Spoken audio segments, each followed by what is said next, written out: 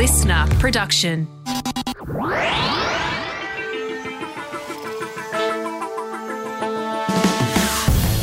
Hello and welcome to another episode of Science Explained. Today you've got me, Jacinta Bowler, a science journalist with Cosmos magazine. Each week, twice a week, we answer life's questions, big or small. And today we're once again talking about food. Possibly the best summer food of all, ice cream. Ice cream might seem a little simple to dedicate a whole episode to, but trust me, ice cream is a surprisingly complicated foodstuff. To make creamy, dreamy ice cream, you have to get the balance of solids, liquids, and gas just right, and then keep it there until it gets devoured at some point later on. In this episode, we're looking into the chemistry of frozen desserts, why some ice creams are all hot air, why brain freezes happen, and why asparagus ice cream was once used for science. Let's start with some chemistry. To make ice cream, you need liquids like milk and cream, mixed in with soluble ingredients like milk solids, sugar, and flavourings. Easy peasy. But if you just mixed those items together and froze it, you'd have a block of separated mixtures more reminiscent of greasy ice than ice cream. To get that ice cream texture, you need to create an emulsion.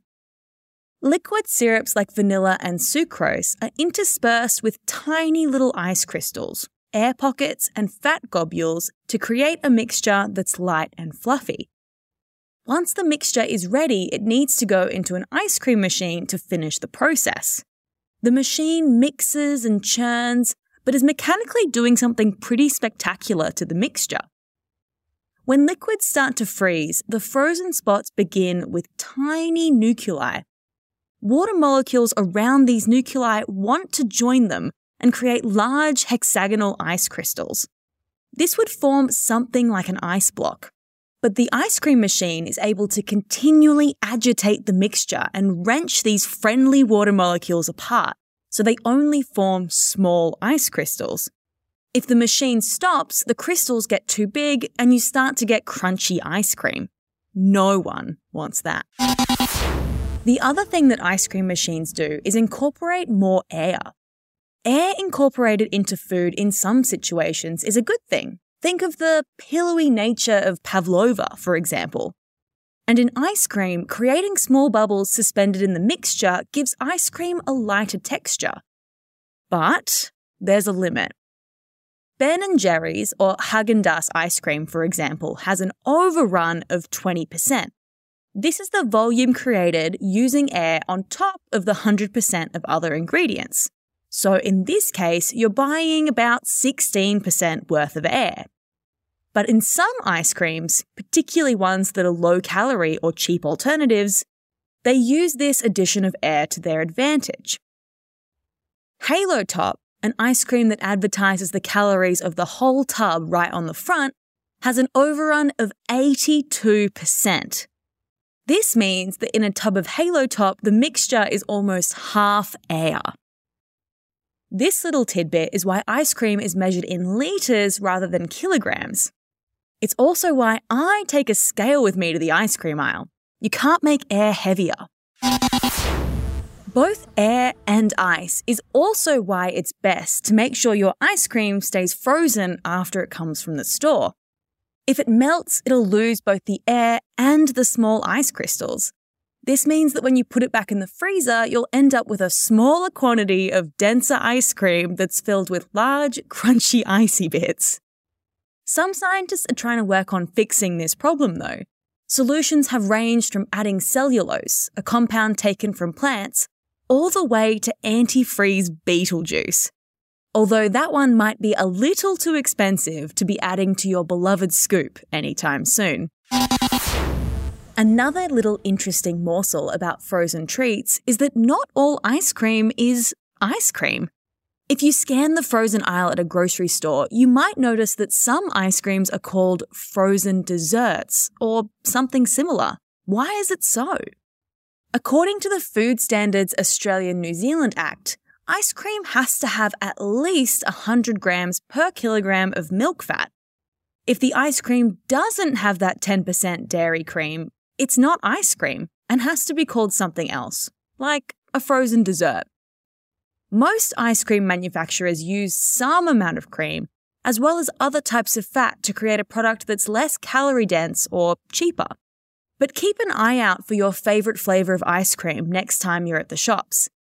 There's a good chance it's not ice cream at all.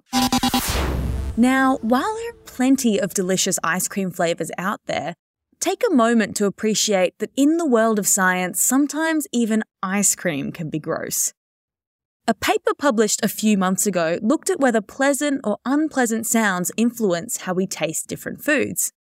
The foods they chose were a lovely chocolate milkshake and a vegetable ice cream. Now, I know what you're thinking. Maybe it's a tomato sorbet or something. That's what I first thought too. But no, this is vegetable ice cream.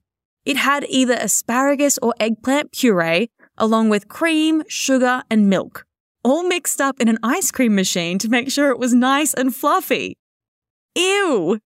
The researchers tested leek, broccoli, kale, celery, and spinach, but it turns out people really didn't like the broccoli, kale, and leek. Who would have thought? The team did show that if you played a pleasant or unpleasant sound, the participants had different flavour perceptions for both dishes. They also found that state of mind and emotional response changed depending on which sound was played. But I don't know, guys. I'm not sure I'd be in a very good mood after eating leek ice cream either. Finally, you've gotten through all these ice cream facts and it's time to take a huge bite of a nice cold ice cream. Brain freeze! Although scientists aren't quite sure why we get brain freezes, there are a few theories. One of them is that when you eat or drink something very cold, the temperature of the roof of your mouth drops quickly. The blood vessels constrict to try and keep your body temperature stable. But then, after the constriction comes the dilation and the pain signal that comes with it. A nerve in your head travels from the roof of your mouth all the way to your forehead. Brain freeze. A team of researchers in Germany found that half of the 618 surveyed participants said that they got headaches after eating something cold.